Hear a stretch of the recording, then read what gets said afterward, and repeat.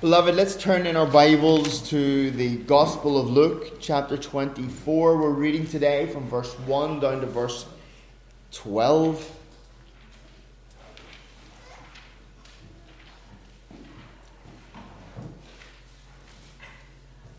Again, it seems amazing to me that we're in the last chapter of the Gospel of Luke. It seems so long ago. I remember when we started in chapter 1, and I thought to myself, it'll be years before we finish this. I'll be lucky if I'm not an old man before I finish this. And here we are at the end. Maybe I am an old man, but still, it seems to me as if it's gone past far too quickly. Let me read it to you, and then we'll begin to look at it together. Now, on the first day of the week, very early in the morning, they and certain other women with them came to the tomb bringing the spices which they had prepared. But they found the stone rolled away from the tomb. Then they went in and did not find the body of the Lord Jesus. And it happened, as they were greatly perplexed about this, that behold, two men stood by them in shining garments. Then, as they were afraid and bowed their heads to the earth, they said to them, "Why do you seek the living among the dead? He is not here, but risen. Remember how he spoke to you when he was still in Galilee, saying, 'The Son of Man must be delivered into the hands of sinful men and crucified, and the third day rise again.'" And they remembered his words. Then they returned to the tomb, from the tomb, and told all these things to the 11 and to the rest. It was Mary Magdalene, Johanna, Mary the mother of James, and the other women with them, who told these things to the apostles. And their words seemed to them like idle tales, and they did not believe them. But Peter arose and ran to the tomb, and stooping down he saw the linen clothes lying by themselves, and he departed marveling to himself at what had happened. Amen. This is perhaps the single greatest event to ever happen on earth. This is perhaps the most spectacular of all the things that have ever happened to the Lord Jesus Christ. We've come through the Gospel of Luke, the account of Luke, and we've looked at the miracles, at the casting out of demons. We've seen the manifesting, the making of food, the bread and the fish, and feeding the tens of thousands. We've seen him exercise control over the spiritual realms that you and I are not even aware of. We can't see or understand or know the reality of them. But Jesus was able to distinguish and to command and to be able to force his will in that realm. And all of those things we were given a detailed account. We saw the circumstances and understood more or less the context. Jesus walking on the water. We're given an insight into what happened. But yet here at the single most important event in human history, the resurrection of Jesus, where God raises Jesus from the dead, not a word. None of the Gospels tell us how it happened. None of the Gospels explain to us what happened. How did it come to being? It is an event that is veiled from human eyes. It is withheld from us. We are not allowed to know the specific details of that event. And for me, that's one of the main evidences that you know that this wasn't written by a human being. Human beings love to tell you the details of their experiences. They love to tell you that, and I felt the hairs going up on my neck, and goosebumps, and the light was coming in a certain way, and I heard things, and I saw things, and things that was mighty and amazing. Ooh! And our enthusiasm overflows, doesn't it?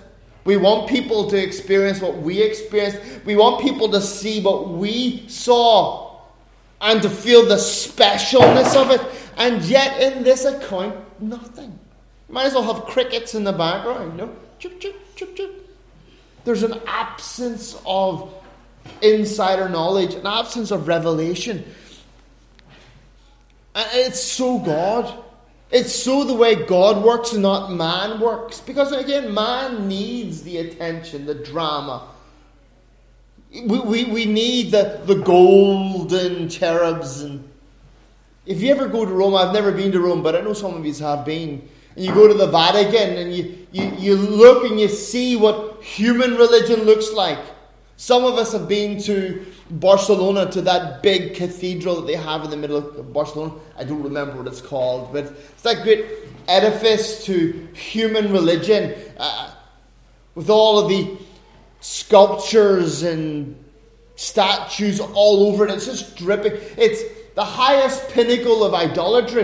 And if you go to these places, when human beings try to create a sense of awe and wonder, they make it complicated. They make it big and grand and dramatic and powerful. And they want you really to get an impression of that this is something bigger than you. But yet in this account we have none of it. God just tells us. Our God is not like a man, that he has to make big something. He has to make drama. He has to proclaim before all the eyes of men. God did something amazing, and it was hidden from the eyes of men. He didn't blow his own trumpet, didn't bang his own drum. It happened, and no one was there to see it happen. It's not recorded. That should speak volumes about who our God is. Of how His Spirit, the Holy Spirit, interacts and reacts. We're told here in the very first chapter, or very first verse, that it was on the first day of the week, a Sunday. Now, Hebrews, Jews didn't have names for their days of the week. They had numbers.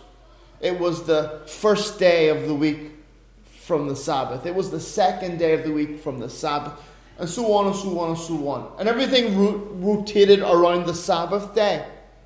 And here we have the women getting up and going. It tells us in the other Gospels that it was just before the dawn, as the day was dawning. And then as they get to the garden, it was just after the sun had risen. We see that they're ready to go. It's from the very start. They're on their way. They're prepared. Indeed, this is one of the reasons why the Christian church has always historically met on the first day of the week. Because we commemorate, we remember, we celebrate the resurrection of the Lord. We don't gather together on the Friday when he was crucified. We don't gather together on the Saturday when he was in the grave. No, we gather together as a proclamation, as a celebration, to display to the world our faith in a risen Saviour. By gathering together on a Sunday, on this day, on the first day, we are telling the world that we have a living faith in a living Saviour. That we are making the declaration that he is no longer in the grave, but he is risen and he is alive. It is the single greatest separation between us and the world. That we gather together on this day every week to worship him. So it has been from the beginning of the church. Beloved, it will be into eternity.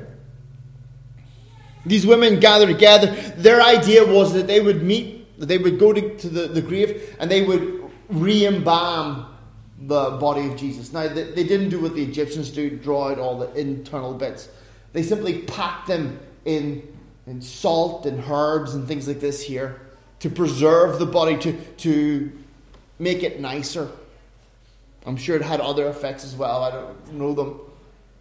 But they're on their way to give the last rites, respect to the body, to make sure that things have been done properly as a final goodbye. And I think not just simply for the body of Jesus, but also for their own sense of mourning. I want you to understand and see that these women didn't expect Jesus to be risen. They were not expecting him to be resurrected. In their hearts, in their minds, in their expectations, he'd still be in the tomb. We're told in another gospel that they were wondering who would roll the stone away for them. There was no faith in their hearts. There was no expectation. There was no excitement. They're still in the depths of despair. They're still reeling, going through the emotional shock of having seen Jesus brutally betrayed and murdered. These disciples, these believers who had been with Jesus and had Jesus explain to them, their hearts were still darkened and they still did not know. But I would also have you notice that it was the women. In Jewish ancient world, women were considered a second-class citizen. I think I've preached this before. Jewish Pharisees would pray, Lord, thank you that I'm not a heathen, a dog or a woman, or something along those lines. Because women were powerless in their culture. But yet here we have revealed in the scriptures women being elevated as to the very first people whom the resurrection was revealed to. There's not a pushing down, it's a recognizing that these women, who again were not expected, did not have a living faith that Jesus would be resurrected, perhaps, yes, on that final day when God returned, but they were not expecting him to be out of the grave. These women came. Where were all the men? At home having breakfast, I guess, sitting around in the depths of despair, still shocked, still going through their emotional mourning experience. It says here in verse 2, but they found the stone had been rolled away. And when they went in, they did not find the body of Jesus. And as it happened, as they were greatly perplexed, and I love that word, greatly perplexed, in my Bible. It means thoroughly shocked, speechless. It must have been bad when the women were speechless. Oh no, that's a man. Joke there.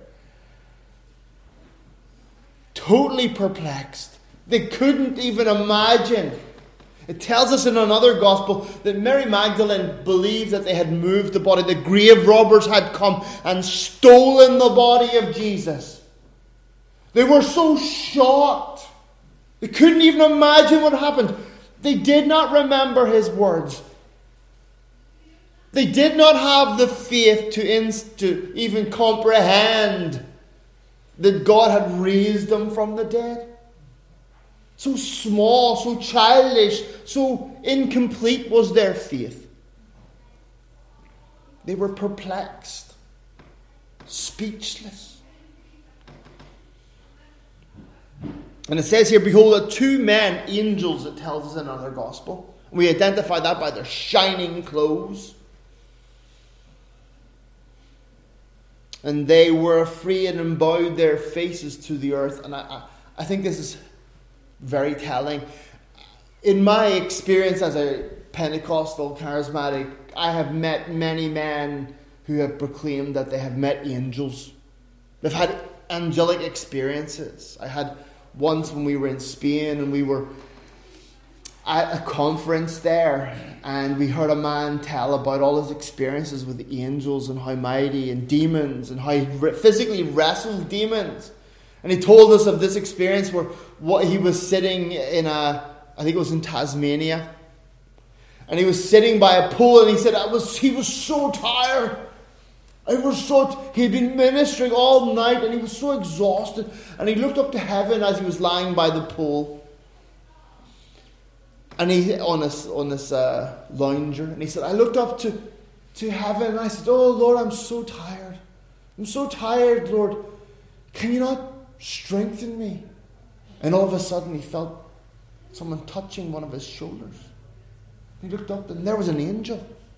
An angel was standing behind him, clothed in shining garments, massaging his shoulders. Now, in his story, the angel was a female angel. There are no such things in the scriptures. But it was a female angel. He said, it looked like Barbie. A Barbie angel was rubbing my shoulder. He went on to tell us how attractive this Barbie angel was in its fullness and wickedness. And my ears were starting to turn red, and I was getting a bit cross as this man from the pulpit was telling us these things. And he said, it was glorious, it was wonderful. And divine energy was flowing down. And then all of a sudden he felt that someone else touching his shoulder. He looked up, and there was another angel, a Barbie angel, rubbing his other shoulder. And it went on, and finally there were 6 angels rubbing his shoulders, his hands, and his feet, and it re-nourished him. And I can remember at the time being perplexed. I said, that's a lie. I said from the congregation, you're a liar. Because the Bible tells us that when people encounter angels, they fall to the ground and put their faces to the ground. They literally hide themselves. They go into the natural response of when you throw yourself to the ground and you cover up your head. So great is the fear. So great, because these are otherworldly beings. These are not Barbie angels. These are not desirable. They are terrible and mighty and frightening. And these women, whenever they met these 2 men in shining garments, they threw themselves to the floor, hiding their faces. Never be deceived by anyone who tells you stories about angels where they're interacting with them like you would interact with a person. So great and terrible are angels that human beings quake in fear and will fall to the ground. Think of Daniel and Daniel's experiences. Not our Daniel, but Daniel from the Bible. Daniel hasn't had any angel experiences as far as I know. But think of Daniel from his experiences in the Bible and how great and terrible those experiences were. How Daniel was left in bed for many days trying to recover of his experiences. Let's never be deceived. We live in a time where people tell all kinds of mad dog stories. All kinds of wacko. It's like the more ridiculous the story, the more believable it is for some people. The Bible tells us that the angels, even the nice ones, are great and terrible beings, and human beings fall down before them and are tempted to worship them. Remember John in Revelation when he falls down before the angel, and the angel says, no, don't do that. Get up. Don't worship me. And these 2 angels, or one of them, says to them, why do you seek the living among the dead? Oh, wow. The living among the dead. There is that statement alone. Jesus is alive. Now, you and I, we live 2,000 years or so after the fact. But Jesus is alive. He is not dead. We are the only religion in the entire world that can honestly say that the object of our worship, the one in whom we trust, the one in whom we hope, is not dead but alive. He is living. Muhammad, dead. Buddha, dead. The Hindu gods, they die and come back and die and come back, but they're dead. They're not living. Beloved, we are the only ones who hold that our Savior, our God, the object of our worship, is alive. Alive. True and real. We do not commemorate him or think of him in a way that we would think of Martin Luther or Calvin. You know, sometimes when I'm reading about these men like Spurgeon, when I was obsessed with Spurgeon for my preaching, and it seemed to me as Spurgeon was alive sometimes, so deep, I went in with my dive, read all these books and did all these other stuff, read Spurgeon's writing, and so often it can seem as if he's alive, if he's there. He's like John MacArthur, just not here but somewhere else, but he's dead. But Jesus Christ is alive. The Savior that you serve, the one who owns you, is alive. That should put the fear of God in you. That should shape and mold how you live your lives, and how you celebrate him, how you remember him, how you walk daily before him. He's alive. But yet these women, we can see by this comment, did not expect him to be alive. They thought that he was still dead. Remember, it says here in verse 6, he is not here but is risen. Remember how he spoke to you when he was still in Galilee. And then he quotes Jesus. The Son of Man must be delivered into the hands of sinful men and crucified, on the third day rise again. And they remembered his words. Beloved, let's speak Bible to one another. Let's encourage one another with biblical truths. These people, these young women, young, whoever they were down in the dumps, and their faith was at rock bottom. And these angels didn't come with some sort of spiritual power where he put their hands on them and transferred something. They didn't come and blow on them or take their white jacket and hit them with it or something ridiculous. The angels spoke the words of Jesus, and they remembered. And that cold, frigid heart, full of mourning and weeping and sadness and pain, it broke and light came out. All of a sudden, their world has been turned upside down. They remembered what Jesus said, and they looked around them, and all of a sudden there was hope. All of a sudden there was the prospect. This could be real. This could be right. This could have actually happened.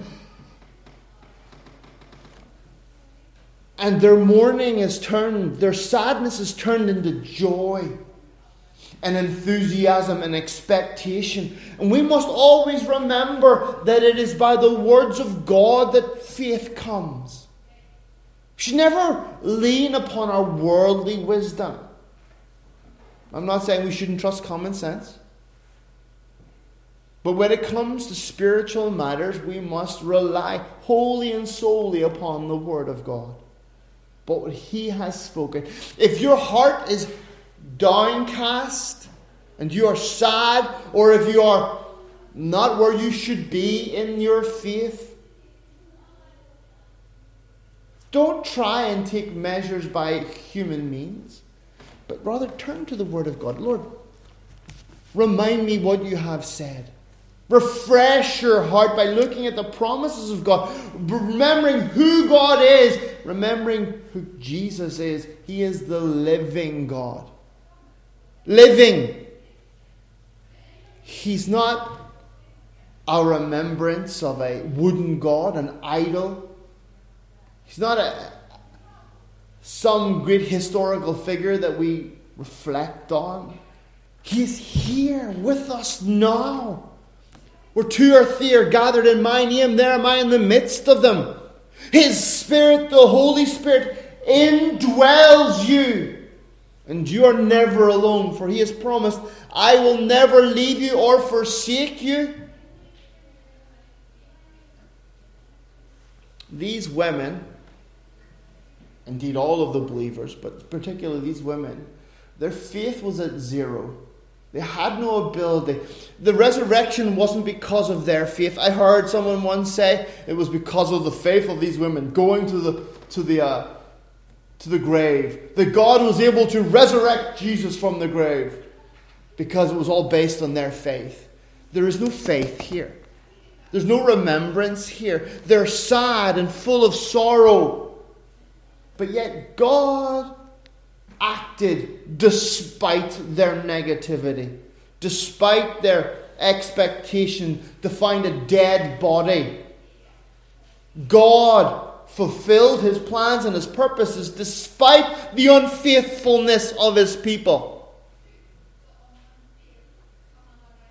He wasn't bound by it. He wasn't limited by it. It wasn't a partial resurrection or a half resurrection. It wasn't one of just Jesus' hands was resurrected.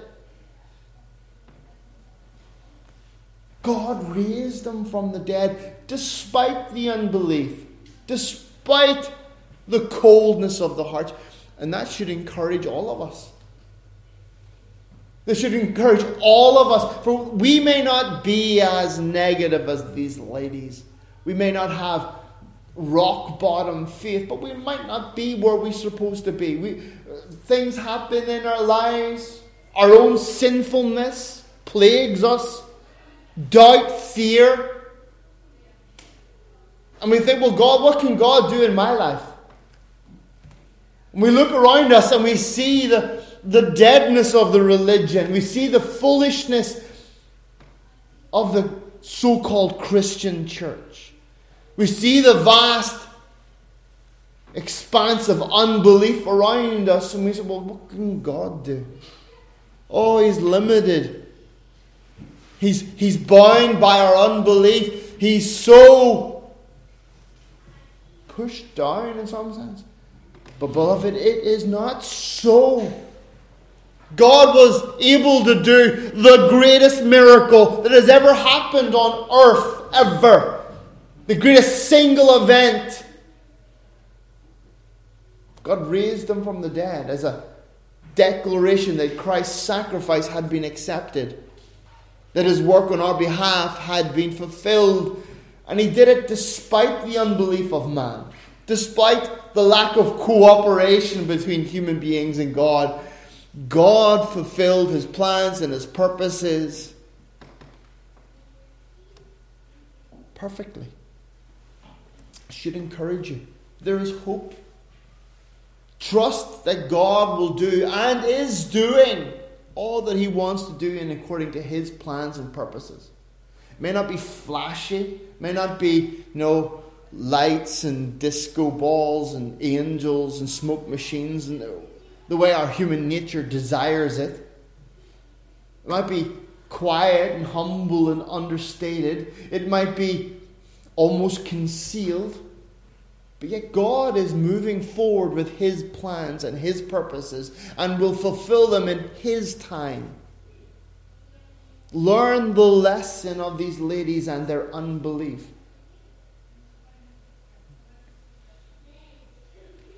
Learn the lesson of reflecting and remembering the words of God. It says here in verse 9, and they returned from the tomb and told all these things to the 11 and to all the rest. And then verse 10, it tells us who the ladies were. Mary Magdalene, Johanna, Mary the mother of James, that is Jesus' mother,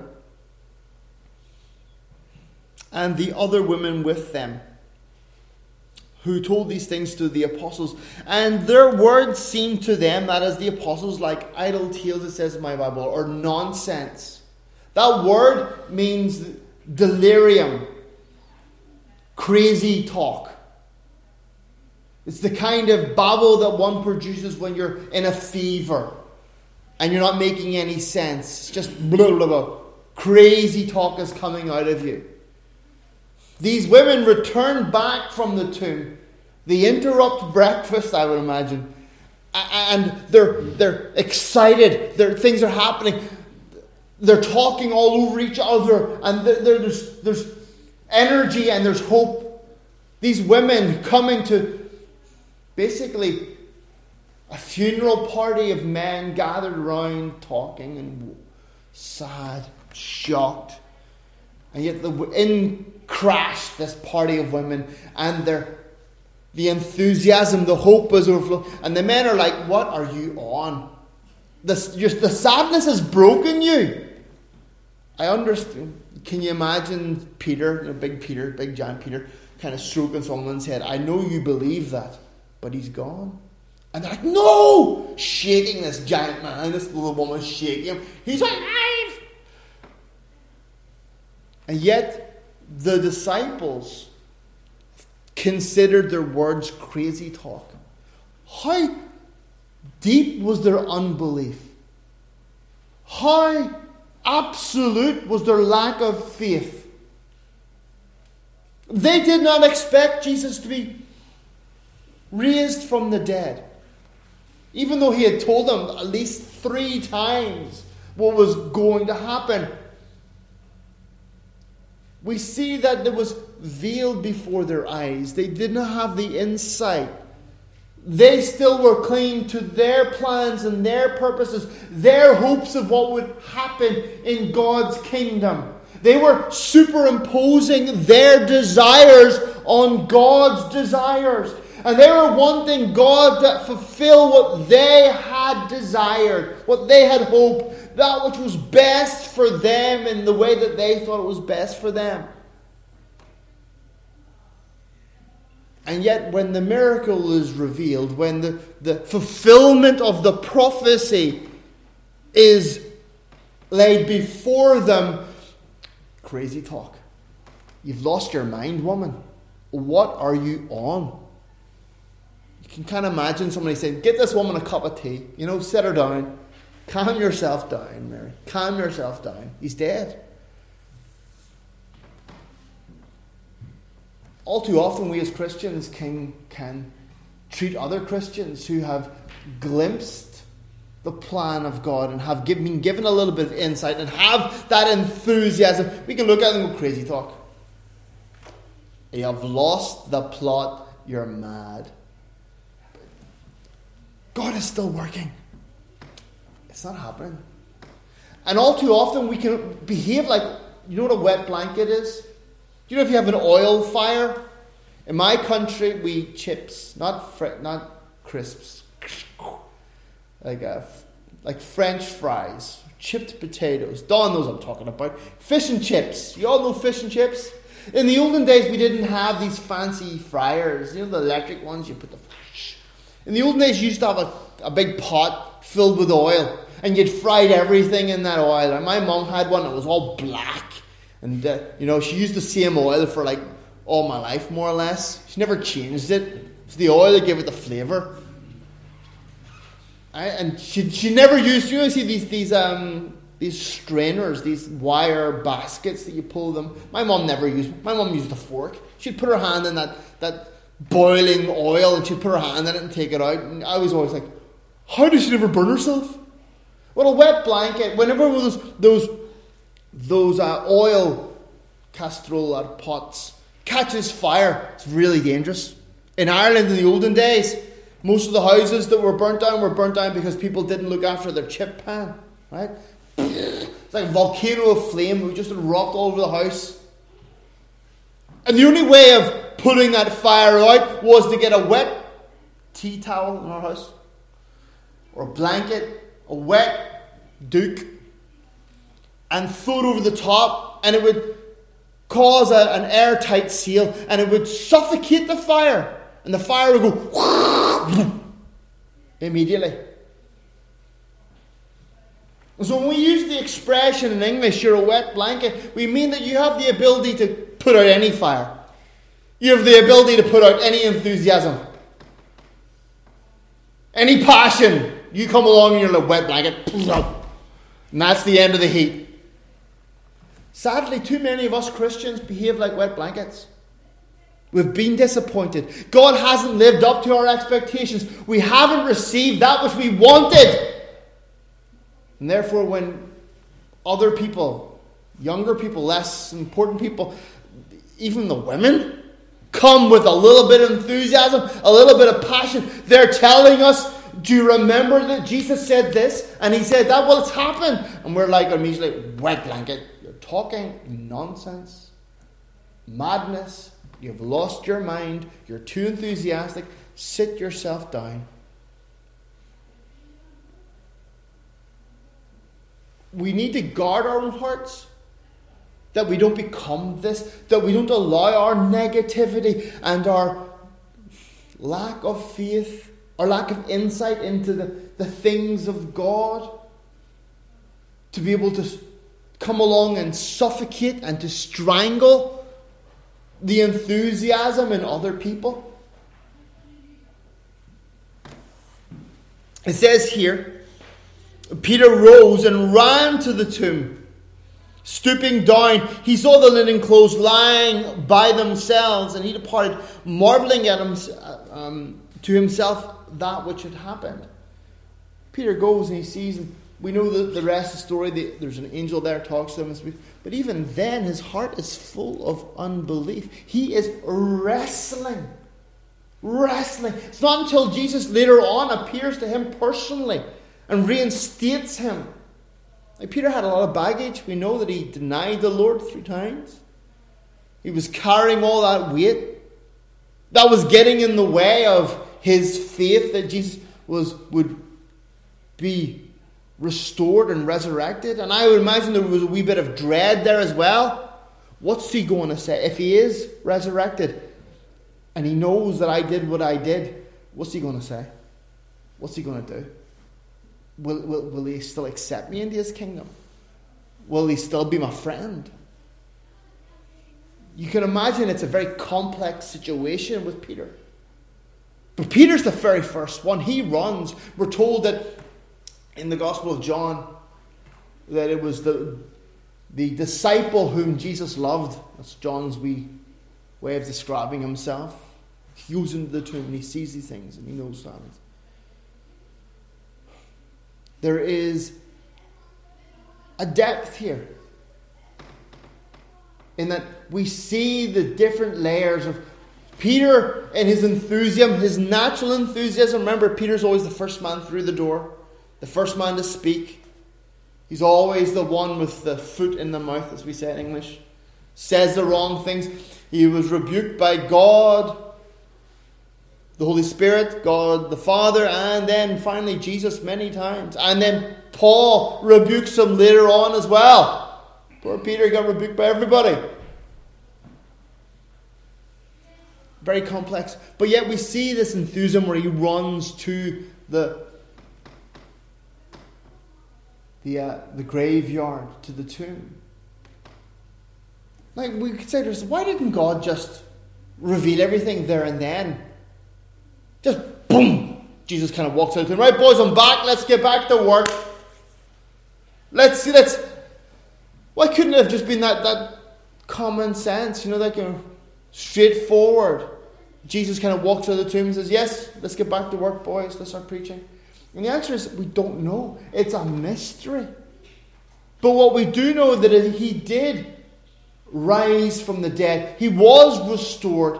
He did come back. Indeed, the very first person he reveals himself to is Mary Magdalene. She's there back in the garden. She's weeping. She still didn't know what had happened to Jesus. There was the hope, but it tells us that she felt or thought that someone had stolen the body of Jesus. John 20, in that chapter. And she's there, and an angel appears to her, and she's weeping. And she says, I don't know what. And then she feels a presence behind her, and she thinks it's the gardener of the graveyard. And she says, please, sir, if you know where they've taken his body, can you tell me, please? And then the one who's standing behind her dispels any doubts. She knows immediately who it is. He says her name, Mary. And she knows immediately. And she responds, Rabboni, Teacher, Master. And she turns, and there's Jesus. She's about to throw herself on him. And he says, don't touch me. Because I'm not yet complete. Whatever the word was there.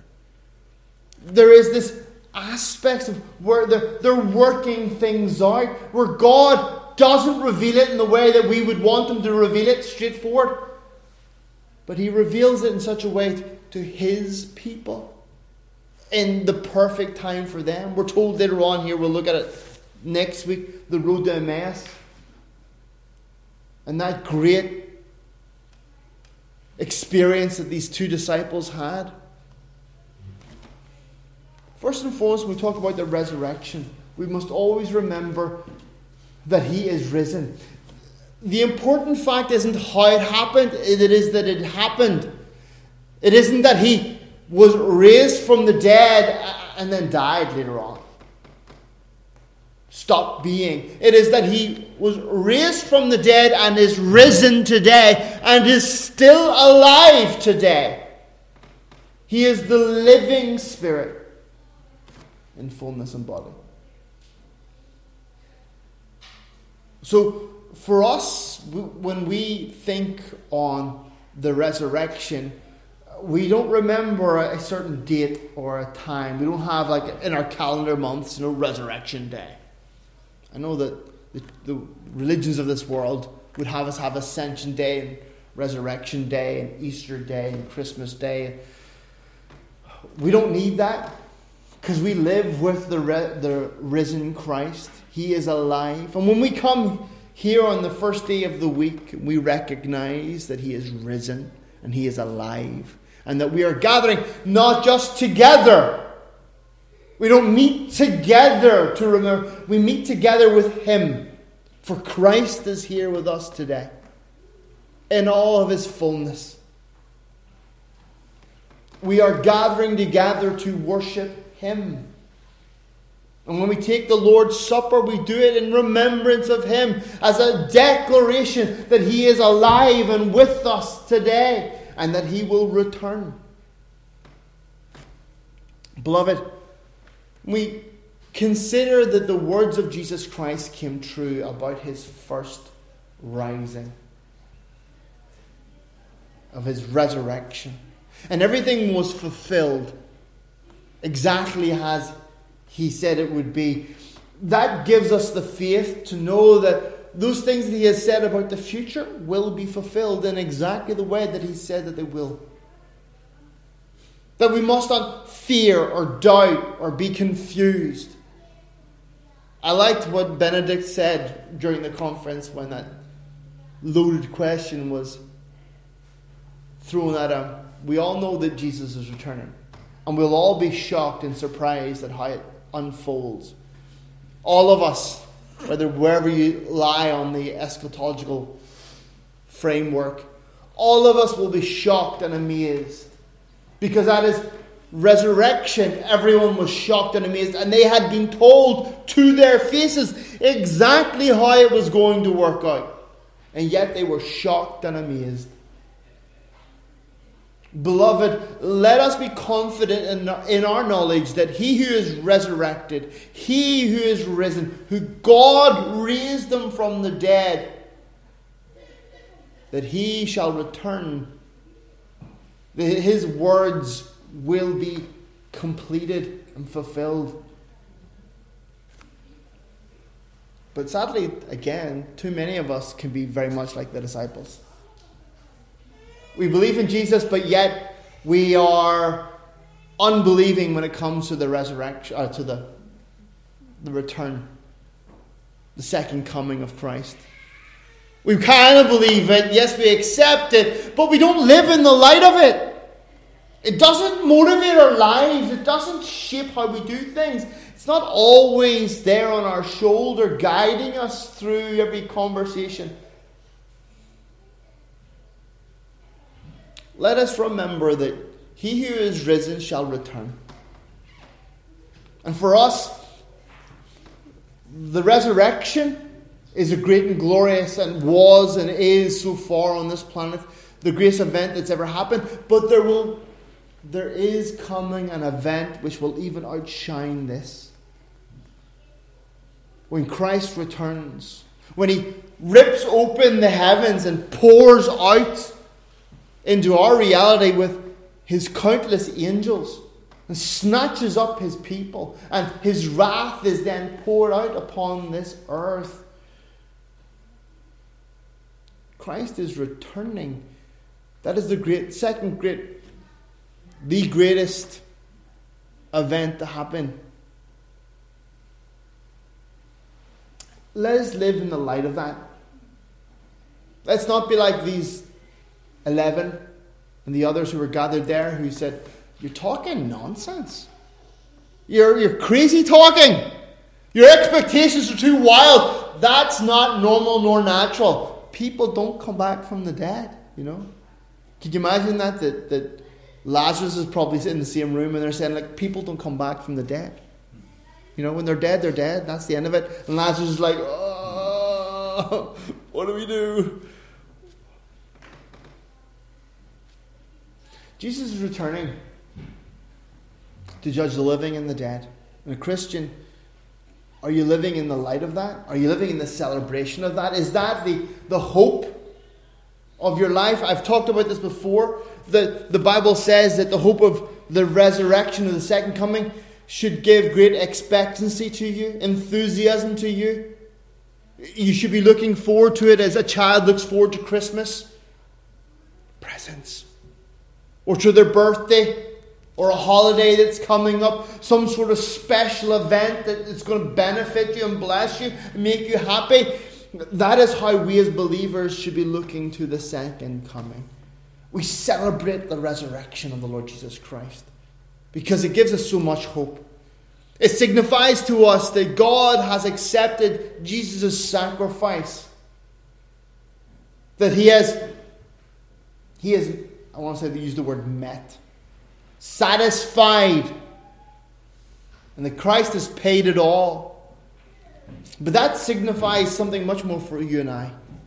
That He who was faithful to begin a good work will be faithful to complete it. Not just in you and I as individual beings, but in the entire plan of salvation. We can trust God despite our unbelief, despite our unfaithfulness, despite our instability. That God will fulfill all His plans and purposes. That Jesus shall return. He shall claim His church. That He shall judge the living and the dead. And we shall enter into eternity future. Is that not glorious? Is that not wonderful? Is that not frightening?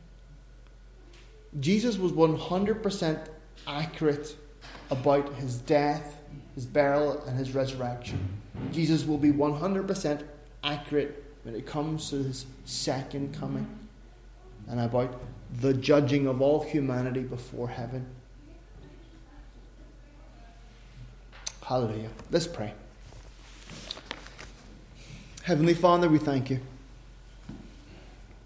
We thank You, Lord, that You have not left us without a witness. We thank You, Lord, that You speak to us so clearly through the Scriptures.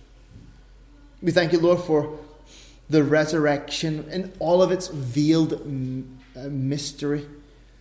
Lord, I thank You that You did not display the details to us. You did not explain it. You did not feel the need, Lord, to show Your hand. We thank You, Lord God, that You showed us the instability of the believers, of the women, of the disciples. Lord, You showed us their lack of faith and their lack of consistency. You showed us, Lord, how You were not bound by their unbelief. You were not held prisoner, Father, by their lack of permission. But Your plans and Your purposes were fulfilled despite the unbelief of Your church. Despite, Lord, the expectation of Your people. We thank You, Lord, that You are very gracious and merciful and good and kind. And Lord, that You cared for us, that You remember that we are but dust. Lord, how You generously shared and showed Yourself to be true and real. Lord, we thank You that there is hope. Lord, we thank You that The people of this world think of our hope as crazy talk, as foolishness, as madness. But Lord, we know that we have a hope steadfast and sure. That, Lord, everything that you said about your first coming, your death and your burial, your resurrection, how all of that, Lord, was fulfilled in 100% accuracy. We know that, Lord, you are able to then fulfill and complete all of the things you have said about your second coming. And we trust you, Lord. Lord, we trust you. We may not understand everything, comprehend everything, but we know, Lord, that you know. Father God, we pray that you'd speak to the hearts of those who do not know you. That you draw them to yourself. You'd open up their eyes, convict them of their sins, convince them of your righteousness. Oh Lord, convert them gloriously and wonderfully. Oh Lord, we pray these things for your glory and your glory alone. In Jesus' precious name, amen.